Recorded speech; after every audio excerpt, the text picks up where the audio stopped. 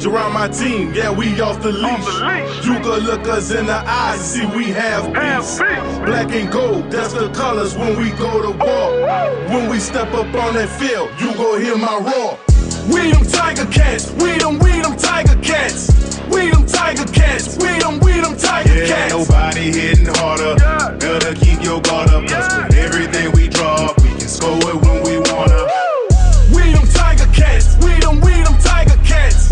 We them tiger cats, we them tiger cats. Nobody hitting harder.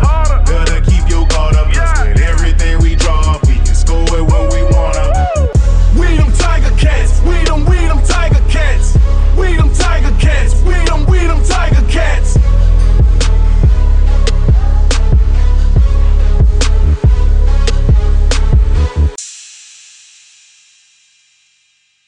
Welcome to Pod Squeeby. I'm Josh Smith. And I'm Mike Graham. Mike, we have a lot to discuss this week, but I think we have to get into, off the top here, the biggest news in the CFL this week, and that is the Garrett Marino hit on Jeremiah Masoli from last Friday's Ottawa Redblacks Saskatchewan Roughriders game and all of the fallout from what happened. So a quick catch up to anyone who, I mean, if you're listening to this, you know what happened, but in case you don't, quick catch up. Marino, who plays defensive line for the Riders, went low on Masoli, was flagged for rough play and ejected from the game. Following his ejection, Marino started flexing his biceps and trying to elicit like cheers from the Mosaic Stadium crowd. Following the game, you had Nate Bahar, who's a receiver for the Red Blacks. He gave this blistering post-game media interview where he ripped into Marino, claiming he used racist language during the game, and even went so far as to get into the, like, this is Marino I'm talking about. He got into the face of Red Blacks players during their team dinner the night before at the Keg. If you haven't heard Bahar's comments, go search them out. It's a wild kind of like 90 seconds to 2 minutes of just like, what the hell is going on? This was the talk of the CFL world, social media, and everything over the weekend. The most reactions I've seen is almost universal condemnation of what Marino did. Then on Monday, the CFL announced that Marino had been suspended for 4 games for 3 different violations. He was suspended 2 games for the hit on Masoli. He was suspended 1 game for what they're calling, and this is a direct quote, a reckless tackle of an Ottawa offensive lineman that occurred earlier in the game. And he was suspended 1 game for, and this is also a direct quote, verbal comments Marino made about Masoli's heritage during the game. So 4 games in total he'll miss. These are to be served consecutively. Mike, I think that's a pretty succinct wrap-up of what we saw. What do you think of this? Did you think the league got this right? Was the punishment too harsh, too lenient? What's your say on this? Well, I wouldn't have a problem with them, doubling that suspension, 8 games. It's just I don't think that level of suspension would be allowed by the CFLPA. I don't know, but 4 games is a decent amount of time. It's almost a quarter of the season. That'll put us substantial. It'll hit his wallet pretty good, I think. This guy has been a bad role model on the field since he's been in the CFL. He hasn't been in the CFL that long, and I don't have the number of suspensions and fines and all that, but it's a large amount. I can tell you that. He's been fined 3 times. He's been ejected twice. He's now been suspended once, or I get you could say 3 times if you want. It's 3 separate suspensions here. He's played 12 total games. 12 games. 12 games. He's been ejected from 2 of them. Think about that. Yeah. Think about 1/6 of the games. And the sad thing is, like, you think that the way he plays the game is how he got to this level. You know what I mean? Like, he's so nasty. He's so mean. He's so dirty that some teams might see that as an advantage to have that kind of guy on your team. And I know people can point at Simone, and that's been a lot of the talk is, when Simone had nothing to do with this, and he's not that kind of player, not even close to what Marino is. But it's the way that he tackled him low, the way that he got up and was celebrating. It wasn't even a sack. It was ugly all around. And then after he gets ejected and he's got his helmet up and, he's saying terrible things. I think I was watching CFL Wired and he was like saying F Masoli and all this kind of stuff. So, and I think this is like kind of behavior that goes way back in his history. I've heard things that he was this way in college as well. So I'm not sure you can change the behavior in a person like that. So hopefully he learns his lesson, but I have my doubts. Oh, I don't think he's going to learn a damn thing from this. I think this is who he is.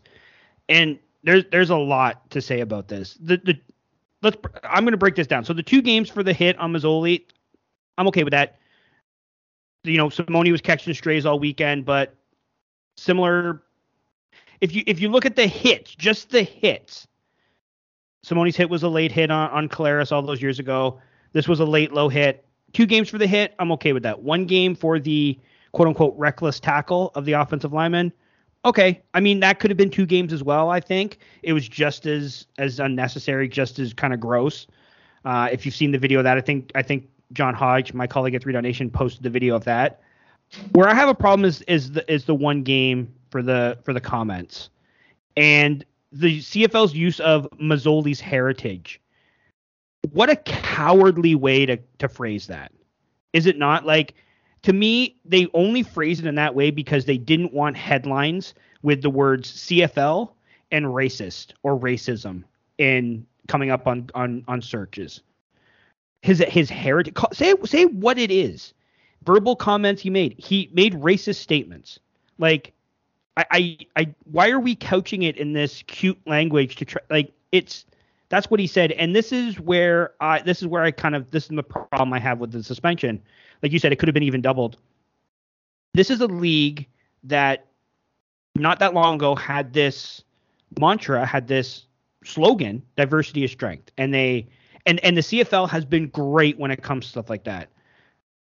This is your chance to prove that the words mean something, and this is what you do. You kind of throw it at, like, I broke this down in the hit, and then the words. They broke it down as hit words. It was like they kind of threw it in there as like if they don't see it, maybe, you know, it's not the main course of this. It's the middle course. I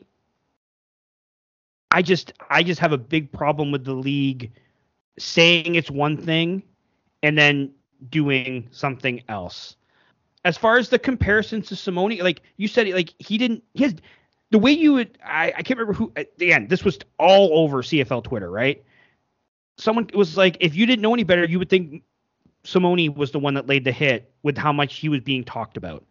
And I've seen Rider fans complain like, oh man, people are beating up on us.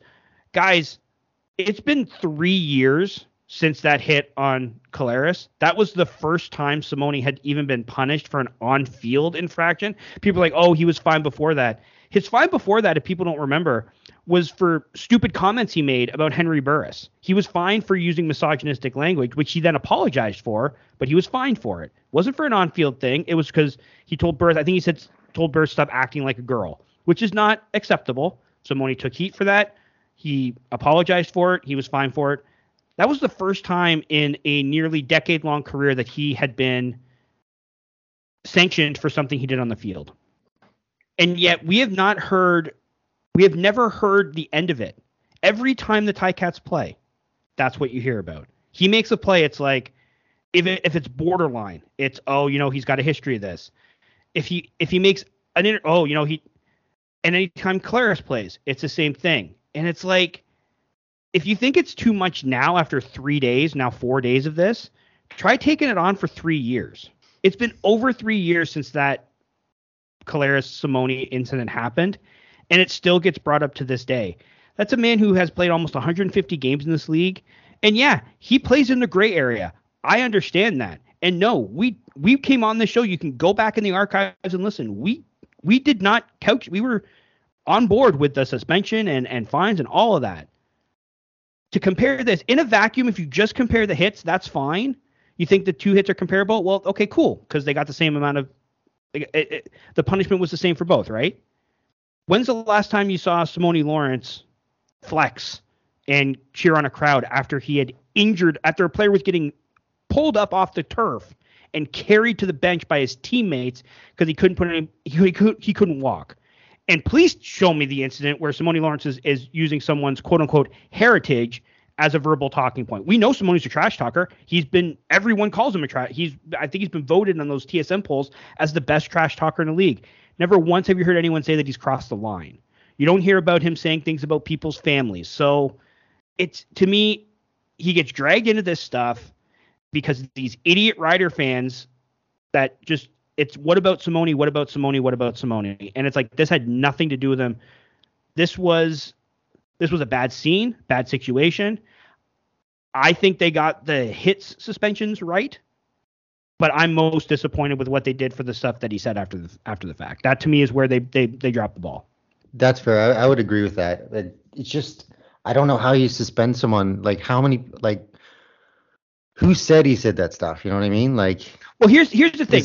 Is there any actual proof, or is it just people saying that he said it? I think so that's a good question, but I think there has to be, because you're not just going to say, oh, Nate Bahar said this in an interview post game in the heat of the moment when he's clearly upset about what happened to his quarterback, and be like, oh, that's all the proof we need. They clearly have some evidence of what happened around the field and stuff like that. So maybe or one of his teammates was like, yeah, no, this dude said that, or right. A slew of players on Ottawa's offense said, no, we heard him say, you know what I mean? Like there had to have been some corroboration for what Bahar said, and whether we ever find out what it is who knows? I don't think we will. But someone had to have. You don't just say someone did something and then it's like all of a sudden you throw the book at them. Like it's clear, in my estimation, if they went as far as to suspend him for this, they have other evidence that proves that what Bahar was saying was true. Yeah, and we might see him appeal that to maybe that one suspension. But who knows? He might try to get out of all of it. We've seen that before too, but I can't see that happening. But just the way that he acted after the hit, and then to be that stupid to be saying racist shit on the field and not think that it would get out there. Like this is 2022 now. That shit's not acceptable in this day and age, and it shouldn't have been acceptable at any point in time, but unfortunately it was. So it's just a bad look for the Riders. It's a bad look for the coach. It's a bad look for the player. We haven't even gotten into what Dickinson said. Dickinson really put his foot down. Dickinson pretty much jumped on the bus that Michael Ball was riding, right? Yeah, and he apologized for it and kind of made it worse. Dickinson used, the defense was mad because in the previous, instance there was an injury to one of our guys, and it's like this retaliatory mindset is just not. That's not 2020 football, 2022 football. I'm sorry, like people are going to be like, well, what about Angelo Mosca and what about this? It's like, okay, that was 60 years ago. You know what I mean? Like we've evolved. And yeah, you can go back and look at that and go, yeah, okay, for its time that was allowed. Like you said about the language, for its time, like maybe it shouldn't have been. It probably shouldn't have been, but it was. It's 2022, man. I wonder if that would have been brought up if the hit didn't happen. Like if he was saying all that nasty shit on the field, does that get brought up? If the hit doesn't happen? I don't know. It's just a weird question to ask, but I'm just like. But you know what? We have had, I don't know, I can't think of any instance off the top of my head in the CFL, but we have heard about this stuff in other sports. There's been a real racism problem in the NHL, for example. They've had African American players, African Canadian players who have been chirped for being black. So you see it in soccer, especially over in Europe, is rife with racism. So I do want you I think that's a good question. Like if the hit doesn't happen and he's still saying all this garbage, does it? I don't know. I think the hit was like, all right, that's it. I'm going in at this MFer. You know what I mean? I'm letting it all out, like Nate Bahar did. But which is a good thing. I mean, you shouldn't be saying racist stuff on the field. You just shouldn't be. Like if that's your go-to, like I'm not going to sit here and label Garrett Marino a racist. I think that would be unfair of us. I don't know the man. Nor would I say that if he slurred homosexuals or if he's, you know what I mean? Like differently abled people, like sometimes in the heat of the moment, you say things that you regret. However, what I will say is that if you say those things, if your go-to in those moments is to say something misogynistic or racist or homophobic, then deep down you have some things you need to work out. Like, you know what I mean? Like, I know back in the day, we used to say things. You're probably as guilty of it as I am. I'm not trying to throw you under the bus or anything, buddy. But you know what I mean? Like, if I had social media when I was in high school, there would be some things I would be outright embarrassed that I likely would have said. But now you're older and you reflect on it. We change as a society. I think change for the better in most instances. You don't say those things anymore. That you get those things out of your lexicon, out of your verbiage.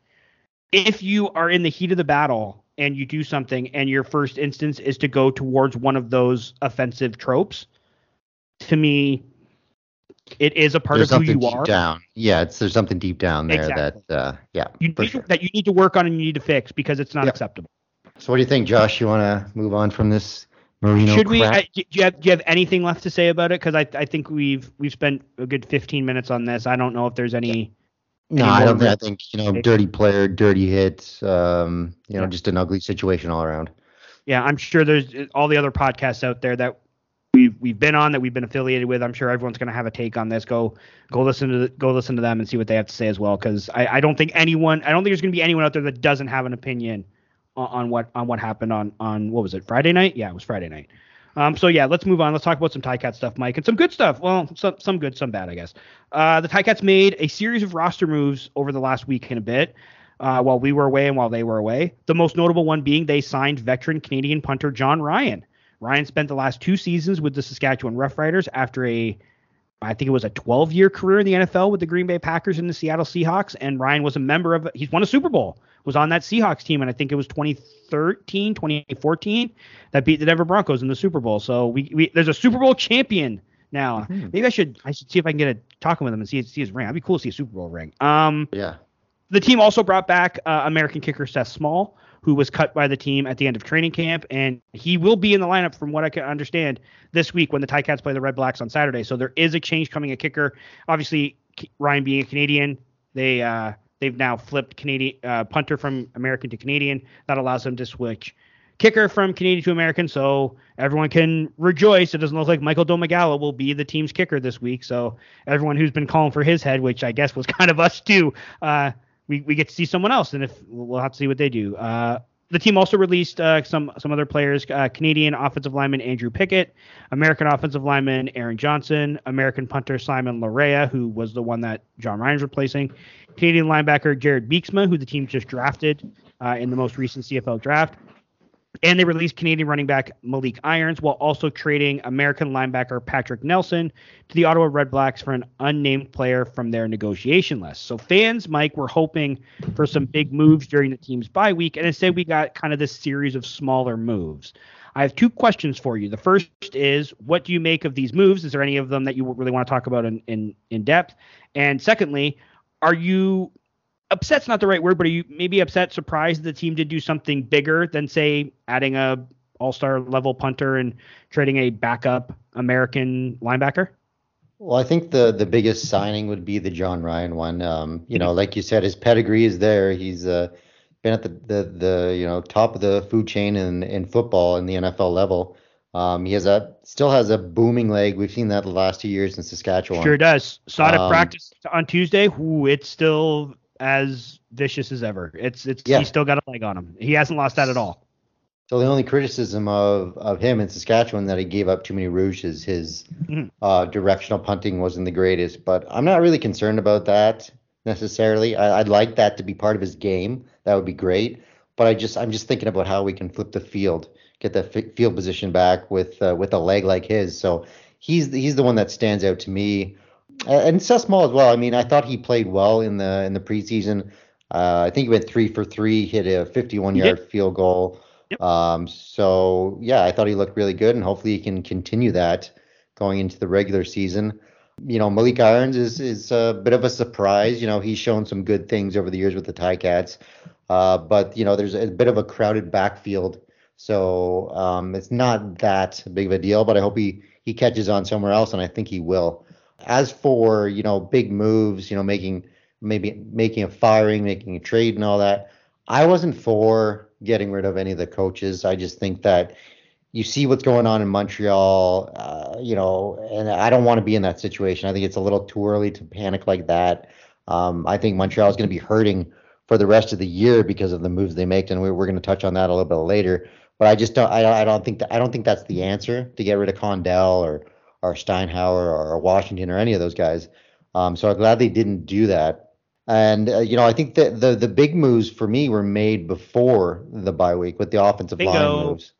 I just think that's the thing that we should have been fixing. And I think they did that. I'm actually really confident in this offensive line now that we got Kelly at the left tackle, and, we got guys coming back. I think Fontana's fully practicing this week. So we're getting healthy along that offensive line. I think it's going to be a pretty good unit once we're ready to go.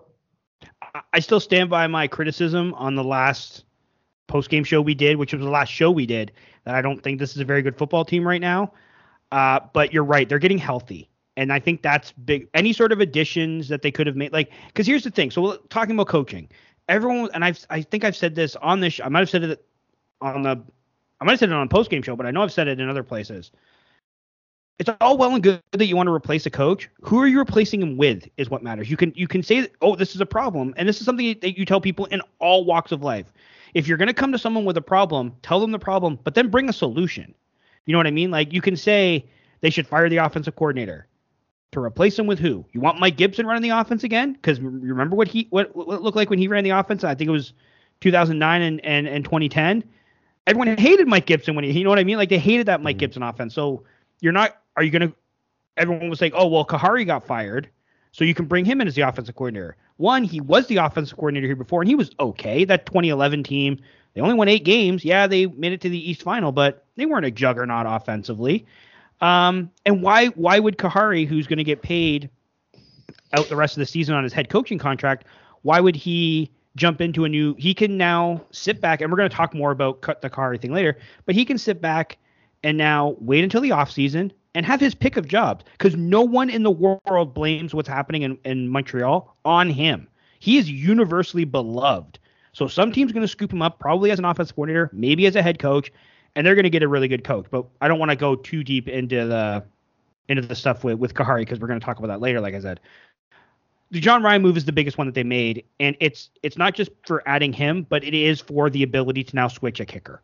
And I don't think Michael Domagala has been atrocious, but he's not been consistent enough. Now we have this opportunity with someone else. Let's see what they can do. If they prove to be just as inconsistent, you can always go back to Domagala. And if that's the case, we'll have seen that there's a guy, they brought in someone and he didn't work, so they have to go back to the guy that they semi-trust. That to me is the biggest sort of, it's not a big move in, like, they didn't go out and trade for Brian Burns. You know what I mean? Like, he was just the first guy that popped in my head because he got hurt recently, but they didn't go out and trade for a big name player, but that's okay. Like, you don't have to. The idea that they had to make this move to, like, who you said it yourself with the offensive line, like, they made those moves before. What move you're trading? What are you're going to trade Dane Evans for Vernon Adams? Like, what move of anyone listening out there? And Mike, even I can ask you this question: like, what big move out there? Like, where do they need help the most? We're trading for a stud player. Like, who was available? Like, do you want to go get a defensive lineman or another receiver? Like, you know what I mean? Like, it's well and good to want change, but you have to come up with the solution to the change. And if you don't do that, then you're just, as far as I'm concerned, just kind of complaining into the wind. Yeah, I don't think there was some big trade we could make or some firing we could make that's going to turn this team around instantly. I think you stay the course. I think if you're going to fire anyone, you do it in the offseason, and then you bring in someone else and they prepare for the next season. Yep. This isn't hockey, okay? In hockey, you can fire a coach in the friggin' playoffs, and you can make it work. Football's not like that, and it never will be. So stay the course, see how this season plays out, and then we can make changes in the offseason. And I honestly think, and we may be coming back here on Saturday night, and I could have a completely different view, but as of right now, I think this team is going to turn it around. I really do. Oh, it's nice that you're the what's the word I'm looking for? You're the positive one. You're optimistic. That's the word. I was going to say opportunist, but I was like, no, he's not an opportunist. That's not what I want. You're the optimistic one. I think that's actually good for a change. Usually these roles are reversed. It feels really weird being on the pessimistic side. I don't care. I don't like it very much, but I have to be honest. How you feel, man? And keeping it real. And you have to be honest in yours. It's the way it is. All right, let's talk about some more off the field stuff. One last little bit of Ticats news, Mike. And this was the best news that we probably could have had the last little while. Ticats announced that none other than the iconic Danny McManus will be inducted into the team's Wall of Honor during their October 7th game against the Saskatchewan Roughriders. We all know McManus's accolades. MOP in 1999. Of course, he's the last quarterback to lead this team to a championship in that same season. All the passing records, like most of the major passing records in franchise history, belong to him. Yeah, I got them right here, actually, if you'd like. First. Yeah, it's can I guess? It's number one in touchdown passes, completions, yards, and I think there's one more. Oh, he's second in a couple things. So this is what I just got. You know what? I tried. You go. All right. So first in Ticats career passing yards, Yep. 33,841. Pass attempts, 4,257. Completions, 2,368. And touchdown passes for 164. He's second in Hamilton Tiger Cats passing yards in a single game with 525. And fourth in all-time CFL career passing yards with 53,255. Yeah, and he's in the Hall of Fame. Like Yep. this is the no-braineriest no-brainer in the history. Like I know that's not a word, but he joins a couple of three other 1999ers: Rob Hitchcock, who was inducted in 2019, Joe Montford, who was inducted in 2018, Paulus Balson, who was inducted in 2011.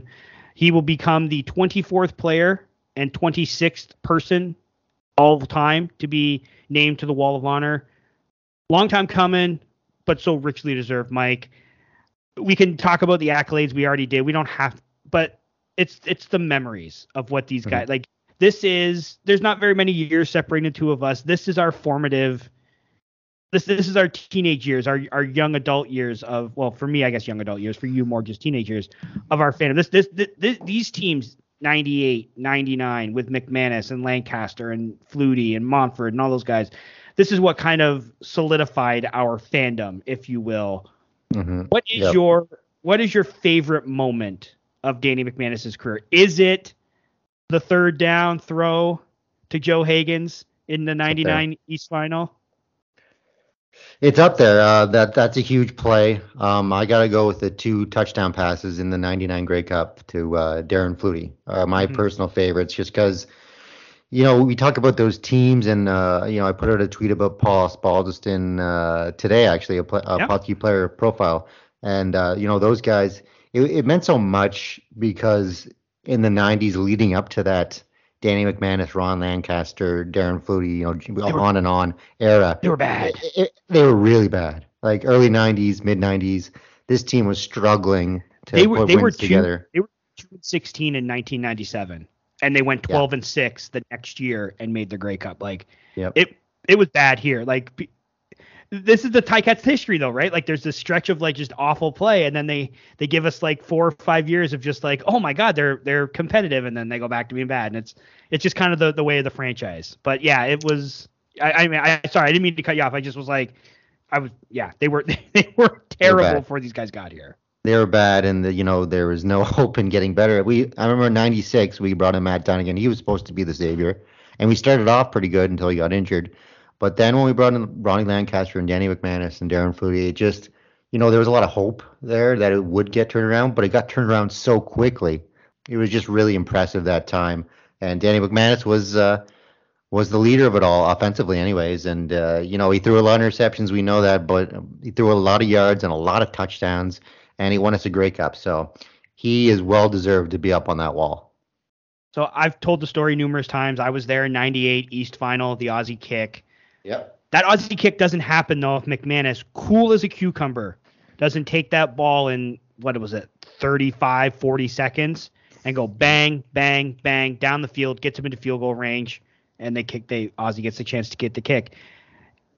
He never seemed like he was rattled. You mentioned that he threw a lot of interceptions, and he did. He might be the career leader in interceptions, or he threw more picks than touchdowns. There's something weird about his resume. That's like, he was a great player, but he threw a ton of interceptions, but it never seemed to get to him. It was like he threw a pick. He had the quickest release of any quarterback I'd ever seen. And I remember this was late in his, like, I'm talking like 04, 05, like late in his tenure with the team. And I go to a game. I think I went with my dad and my brother, and I'm just watching from the stands as he's throwing, like warming up before the game, and every pass was like the tightest spiral I had ever seen. Like, he was so smooth. He had the athleticism of a rock. Like, if you've ever seen Danny McManus run, it was hilarious. But there was this confidence. They would do that bootleg. They would do that bootleg like every once in a while near the end zone, and he'd run it in. He'd run it in. Well, run might be a stretch. Oh, yeah. Jog it. He would saunter. He would saunter in, but it's just to think back to like it reminds me of, I won't say a better time because you get older and things are good too, but it warms your heart to think back to those years of like, this is when your fandom was, like I said, solidified when it formed, sort of thing. And this was like, every generation has their guys. Like there's going to be people I've said it before, like Brandon Banks and Simone Lawrence are like this generation's, the 12 to 17 year olds that are into Ticats football now. Those are going to be their guys. The generation before us, there was, the Earl Winfield and Mike Kerrigan and Grover Covington and Ben Zambiazzi. And then before then, and, Joe Zuger and Garney Henley and Angela Mosca, like every sort of era of fandom has those guys that they'll always kind of go back to. And McManus was the quarterback for our generation. This is, you know what I mean? Like this was it's weird because I don't feel like, even though I'm 40, I don't feel that old. So like to me, 1999 was 8 years ago. Like it wasn't that long ago. It wasn't 23 years ago. It was definitely not last week. Yeah. But to see these guys, like I was there and I saw Montford when he went in. I was there when Hitchcock went in. Getting to be there to see one of these like formative players of my youth get their, like Ticats don't retire jersey numbers. They've retired 2 in their history. The 14, you're going to see a ton of players wear McManus's number, but he's going to go up there. He's going to be up there forever. And I'm so looking forward to like that video they're going to, like, I know they put out like a little 30-second one when they announced it of some of his highlights, but I'm like, there's going to be probably like a 2.5-minute video package. If there's not, I'm putting it out there. Hopefully someone from the club is listening, put out a wonderful video montage of some of McManus's best stuff. It's going to just bring back all those memories from when you're a kid again. And it's going to take my 40-year-old self and put me back into Section E of Ivor Wynne Stadium on that cold November day when I watched him just boom, boom, boom, and set up Ozzy for the win. Like I'm getting goosebumps, just like the hair is standing up when I'm just thinking about it, because it just reminds me of what was so much fun, like why I like this stuff in the first place, why we're doing this. If not for things like Danny McManus, Mike, we might not be doing this show because maybe our fandom doesn't become part of our identity, and we're not talking CFL today. But it's just fond memories all around. And I know that there was some bad times, like he was a quarterback for the 1-17 team, but when you're this far away from it, when you're this far removed from his time on the field, you just remember the good stuff. Yeah. You don't think back about the 1-17 and even in his later years with the Ticats, they had some okay teams. Obviously not that 2003 team or 2014, whatever it was. But yeah, you look at the numbers at 259 touchdowns, 281 interceptions in his career. That's what it is. He has more picks than he has touchdowns, which is crazy. And yet no one would argue with his place amongst, like, you're not going to say he's the greatest quarterback of all time. You're probably not even going to put him in your top 5, maybe not even your top 10. But no one questions his status as one of the, especially from his era, one of the best of his era. Yeah, absolutely. And it's just funny. You look at these numbers and you wouldn't necessarily think that. I mean, 1998, his completion percentage was 57. Yeah. 59.6 in 99, 52.5. Like those aren't great numbers for like 99. He was under 60% completion percentage. That's what it says according to statscrew.com, and their numbers are pretty good, usually better than the CFL.ca stuff. That's crazy. Could you imagine a quarterback being MOP under? I don't think a quarterback could be MOP under 65%. Under 60. It was a different game, though. It was a different game. It just was. And he had in that year, 1999, he had 28 touchdown passes and 16 interceptions. So the interceptions were 16 is still quite a bit, but for him, they were pretty tame. That's pretty tame. But that's less than a 2-to-1 He didn't have double his interceptions and touchdown passes, which again, in this day and age would never fly. But again, you don't question his. And you look back, and a guy like Osbaldiston, you look at his numbers, and you'd be like, wow, he wouldn't be cut probably in this day and age. And he lost. Did you know that Osbaldiston wasn't born? He was born in England. Do you know that? Yeah, I did know that. Oh, okay. I found that out years ago. It's not something I remember, but yeah, years ago I learned that. I think I was writing something about. He'd be a global player today. He would be. Well, he would have been grandfathered in as Yeah, but if he was starting today, yeah, he'd be a global player. Probably wouldn't even get all that opportunity. Yeah, it's crazy. But you're right. Like, isn't Ozzy's field goal percentage like it's under 80% in his career? It's like close to like 75, which is like not good. Like we're calling for Joe Magala's head, and he's at 75%. I know. It's just when you look back at Ozzy, it's like he performed when he needed to, right? Like 6 field goals in the '86 Grey Cup. Yeah. So he was a clutch kicker.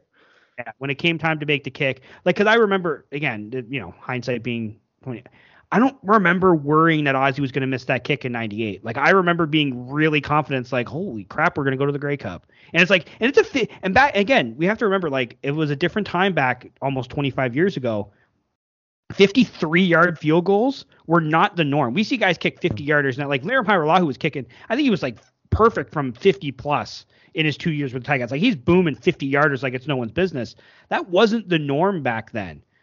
Guys get and I don't know what the wind was like that day either. Like, I don't remember if it was like going against him or a wind at his back, but either way, 54 yard field goal. Yeah. I remember being cold. That's all I remember. So there must have been some winds. And Ivor Wynn, much like Tim Hortons Field, was known for its crazy winds. So yeah, it's well, that was a fun trip down memory lane. But we got to move on, Mike, and talk about some CFL stuff. We already talked about the Garrett Marino thing. We're not going to talk about that again, but there was another big move made. The Montreal, Montreal Alouettes kind of cleaned house last week, firing head coach Khari Jones and defensive coordinator Baron Miles. The Owls are currently tied for first place in the East with the Toronto Argonauts, but general manager Danny Machocha felt that a change was needed. Jones spent 2 full seasons with the Owls, guiding them to a pair of playoff berths and posting the team's first winning record since 2012 when the Owls went 10-8. In 2019, and guided them to their first in 2019. That was their first playoff game since 2014. What do you make of this decision by the Owls? Move on from Jones, Mike. Good decision, bad decision, head scratching decision. Machocha's an idiot. What do you got to say? I think it's a bad decision, a head scratching decision, just a terrible decision all around. You got a guy like Khari Jones who they hired maybe a week before the season started a couple years ago. He turned around a team that wasn't expected to do anything. The players love him. All indications show that he's a pretty darn good coach, and you could tell that he was feeling the heat the way that he pulled Vernon Adams, his guy, so quickly in that first game. You knew that there was pressure on him, and you knew that he knew that there was a lot at stake for these first couple of weeks of the season, which is unfortunate because I don't think that had to be the situation. He has had a pretty good record with the Owls in his first couple seasons, and I think he deserved to have a longer leash. Give him this season. Like I said, it's not smart to fire people, during the season. I don't think I've ever known of a situation where it's worked in the CFL, anyways. So I just think it was buffoonery all around by the owners, by Machocha. If Machocha thinks he's going to come in there and, quote unquote, turn this team around, he didn't have that much success. I know he won a Grey Cup with Edmonton, but, overall, his success rate wasn't that great as a head coach. So I just think it's a dumb move all around. Well, you live in Edmonton. Start talking to some Elks fans that at work and see what they have to say. If they were around during his era, just say, "What do you think of Danny Machocha?" They're not going to say very many nice things. He's not well, and like you said, he won a championship, and he's still not very, very well liked in Edmonton. I just wanted to. I agree with you. I think coaching changes in the middle of the season are stupid, and it did barely work. Your definition of made it better might vary, but like the June Jones hiring.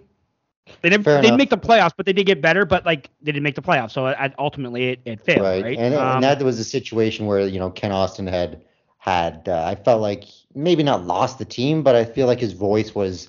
He had run his course. Yeah, a bit stagnant. They were 0-8. You're absolutely right. June Jones came in and this team performed so much better, but that would be like the only situation that I can really think of in recent memory, anyways. And even saying that, they won 6 of their final 10 games. They still missed the playoffs. So at the end of the day, they didn't achieve the goal they set out for at the beginning of the season.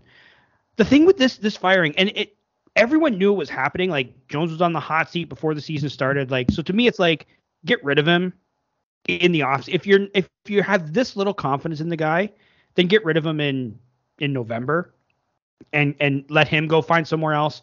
You guys find someone else and everyone's happy. This is not a bad, like, I don't think the Alouettes are a bad football team. They went into Calgary in the first week and lost by 3 in a game they could have easily won. I thought Vernon Adams looked great in that game. They lose to the Argos the next week because their kicker missed a 20-yard field goal. Like, they could easily be 2-2, if not 3-1. They demolished the Riders, and then they went to Saskatchewan and lost. Like, if their kicker can make a 25-yard field goal, they're 2-2, and we're talking about them as leading the division. Like, and yeah, 2-2 is not a great record, but it's a hell of a lot better than 0-4. But I don't think the Owls, aside from that last game against the Riders, I don't think they've looked that bad. And I think that the reason that this has been hanging over their head for 6 months, everyone knew that he was going to get turfed. I think it's done more damage to the team, but I don't think this is a bad football team right now from what we've seen. And they might be, from what we've seen so far, the best team in the division. Like, they're tied for first place. They could easily be in first place by themselves. Making this move to me, I think, sets them back. I don't think this is going to catapult them into contention going to the Grey Cup. I think, if anything, this is going to set, like, now they're in, sure, there's some certainty here, but I mean, do you have any faith that they're going to become a contender? I think this makes them worse. I think this drops them below. I think they're the bottom of the division now. I think that even with Ottawa losing Mazzoli, I just don't see how, I think Montreal is just a dumpster fire right now. I don't think Maciocia is going to turn anything around. I don't understand this move at all. I think it's obviously a move that they wanted to do for a long time, and they just looked at any excuse to do it. And now Maciocia's running the team. So I don't know, man. I think they're going to finish either last or second last in the East and probably miss the playoffs now. Yeah, I think we're almost guaranteed to have a crossover this year. So if you don't finish one of those top 2 slots, you're not making the playoffs this year. So Ticats bent to this. Obviously, when this happened, a lot of people were saying, fire Condell, bring in Jones. We're not going to go into that, at least for the season. Would you be amenable to that move in the offseason? No, Khari Jones was the offensive coordinator. I think I mentioned earlier, was the offensive coordinator here in 2011. They were an okay offense. They didn't light the world on fire, but that was 10 years ago now, 11 years ago now. He's gotten to be a much better coach. I think he should get a head coaching job. Like, I could easily see the Red Blacks moving on from Paul LaPolice after this year. I think a Khari Jones, Jeremiah Masoli tandem would make Ottawa scary if Mazzoli gets back to full health and can be the player that he once was. I don't know wherever you're not going to get a coach. I don't think you're getting a coach in Hamilton. Maybe you get one in Toronto. You're not getting one in any of the good teams in the West. And I don't think Edmonton's going to fire their coach. So there might not be a lot of openings for him to go to, but would you be amenable to seeing him come to Hamilton as the offensive coordinator? Do you not want to see that? Or do you just think that he's going to get a head coaching job and it's not even worth talking about?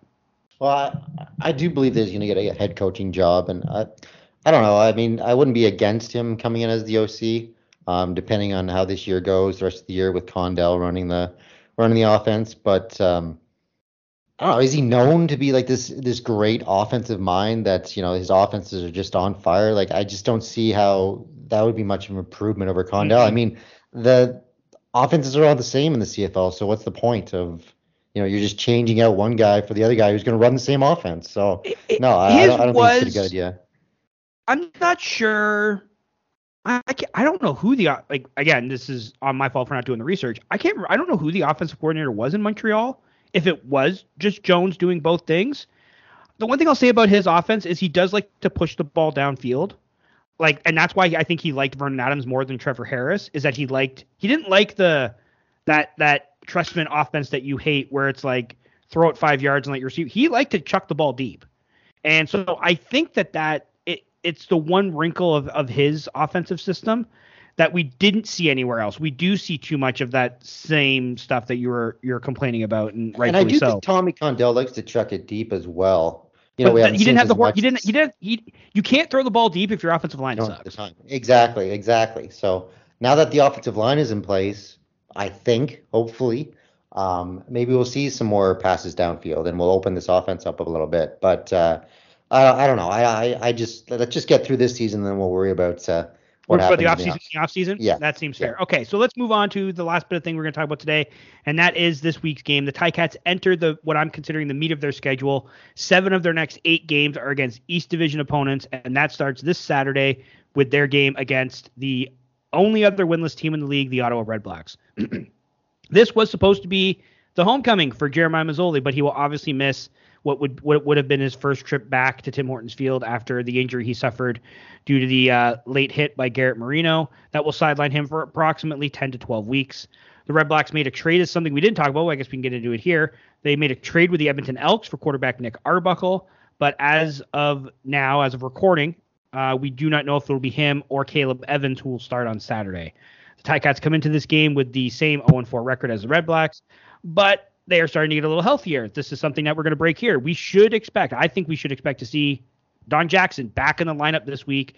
He took the majority of reps with the first team offense at Tuesday's practice. He's not listed on the injury report for the first time this year for what's that worth, whatever that's worth, because we know that the injury report's really not worth the bandwidth that it takes up on the internet. But I think we should expect to see Don Jackson play this week. I know we said this, Mike, the last time we talked about a game again when it was against the Elks. This is a game the Ticats have to win, is it not? Like, Ottawa does not have its franchise quarterback. Hamilton's playing at home. They're coming off a bye. They're getting healthy. We need to be talking about a win on that post-game show on Saturday, do we not? We absolutely do. Like you said, we said it last week against the Elks. You know, they're not a good team, and we should have beat them, and we didn't. But this is a division game. You got to win this one. You just have to. You cannot drop to 0-5. And I've looked at our opponents for the rest of the season. I think it's doable. I think we can get back to 500, a little bit above 500 by the end of the season. But we have to start winning now, and we have to win this game against the Red Blacks. There's no excuses. If we have to come on the post game show and talk about another loss, it's going to be ugly. It's going to be even uglier than last week. And then we started off the show with and we started off with curse words last time. Yeah, we threw in some F-bombs like right off the bat there. So the whole show might be bleeps if we lose this one. So they better get their act together. Someone tweeted at us saying that the post game show sounded like it was in Morse code. Right. Yeah. which tickled quite well. But yeah, if you want to get in on the uncensored action, you got to tune into the post game show. For sure. But yeah, Ottawa's a wounded animal. Like, there might be a little bit of a bump of thinking like, oh, they're win one for the Gipper sort of thing. I don't believe in Nick Arbuckle. I'm not a believer in Nick Arbuckle. And we've seen Caleb Evans. I think he has potential, but he's not there yet, and he needs more playing time. And he's a mobile quarterback, which has given the Ticats trouble, but he didn't give the Ticats much trouble last year. Now, the supporting cast around him this year is a lot better. He has actual CFL caliber receivers. I think if they start Evans, I think the Ticats win. I think if they start Arbuckle, the Ticats should win. If you're bringing a guy in on Monday and having him start on Saturday, you're in trouble. It kind of tells you, you should be in trouble. Now, would I be surprised if the Ticats lost this? No, I wouldn't. I mean, you lose at home to Edmonton, giving up a 10-point halftime lead. Nothing will surprise me negatively with this team. Do I think they're going to lose? I do not. I think the bye week is going to have done them some good. I think it's going to refresh them. I think, like I said, they're getting healthier. I know I said it against Edmonton. It's not a must win because, as far as I'm concerned, must wins are only for games where you either are out of the playoffs or out of contention for the playoffs. But with everything surrounding this game, they have to win this one. A loss here would be devastating. Yeah, just to the mojo of the team. Like, just forget about the standings. Because we'd still be in it, obviously. Like, the leading team in the Eastern Division would have 2 wins, I believe. But no, 1. Just that, yeah. It depends on what happens this week. It's like, if you look at the schedule, I'm just going to pull it up here. Montreal hosts Edmonton, so maybe that's a. Let's say, like, yeah. Both Toronto and Montreal could win this week, so yes, you could be right. It could be 2.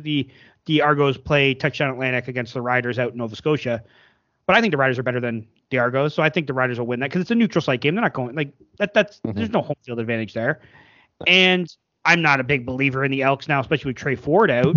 But to see them beat Montreal, it wouldn't shock me. No. Like the Owls could make this move at all this firing and could be in first place when we record next. Because the division's so bad. Yeah. So just for the overall mojo of the team, they got to win this one. They can't lose to Edmonton and then Ottawa the next week. I know that Ottawa isn't, as bad as they were last year, but it's just, I think it'd be devastating to this team to lose and to start off 0-5 and then have to go into BC the next week. In a late game against one of the top teams in the league. They just have to, for their confidence, they have to get this win. And I think that they will. And I think that Dane Evans is going to commit no turnovers. I think this is going to be the turning point for him in this offense. The offensive line is going to do a stellar job. We're going to rack up some yards. I think we're going to hand off the ball a lot to Don Jackson. So I think this is a turning point for the Tiger Cats. We're going to get a big win and then start rolling from there. So what is your one key that you're hoping? Is it the lack of turnovers? Is it to have a turnover free game? Yeah, it has to be, because that's the biggest problem this season so far. And then we've had a lot of problems along the offensive line, and we've the defensive line hasn't gotten as much pressure as we'd like.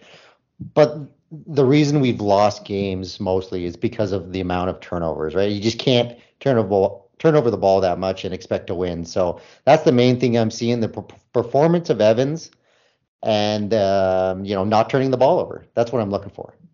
Yeah, to be honest, if this team, and I say team, but it really does ride on Evans because he's got 12 turnovers so far this year. If he cut that, not even in half, take away the fumble against the Elks and the interception in the end zone against the Stamps, and they're 2-2. Because if they score even a field goal there, especially if they score a touchdown against the Stamps, I don't think Calgary was coming back in that one, even though they eventually did when, and obviously they won the game.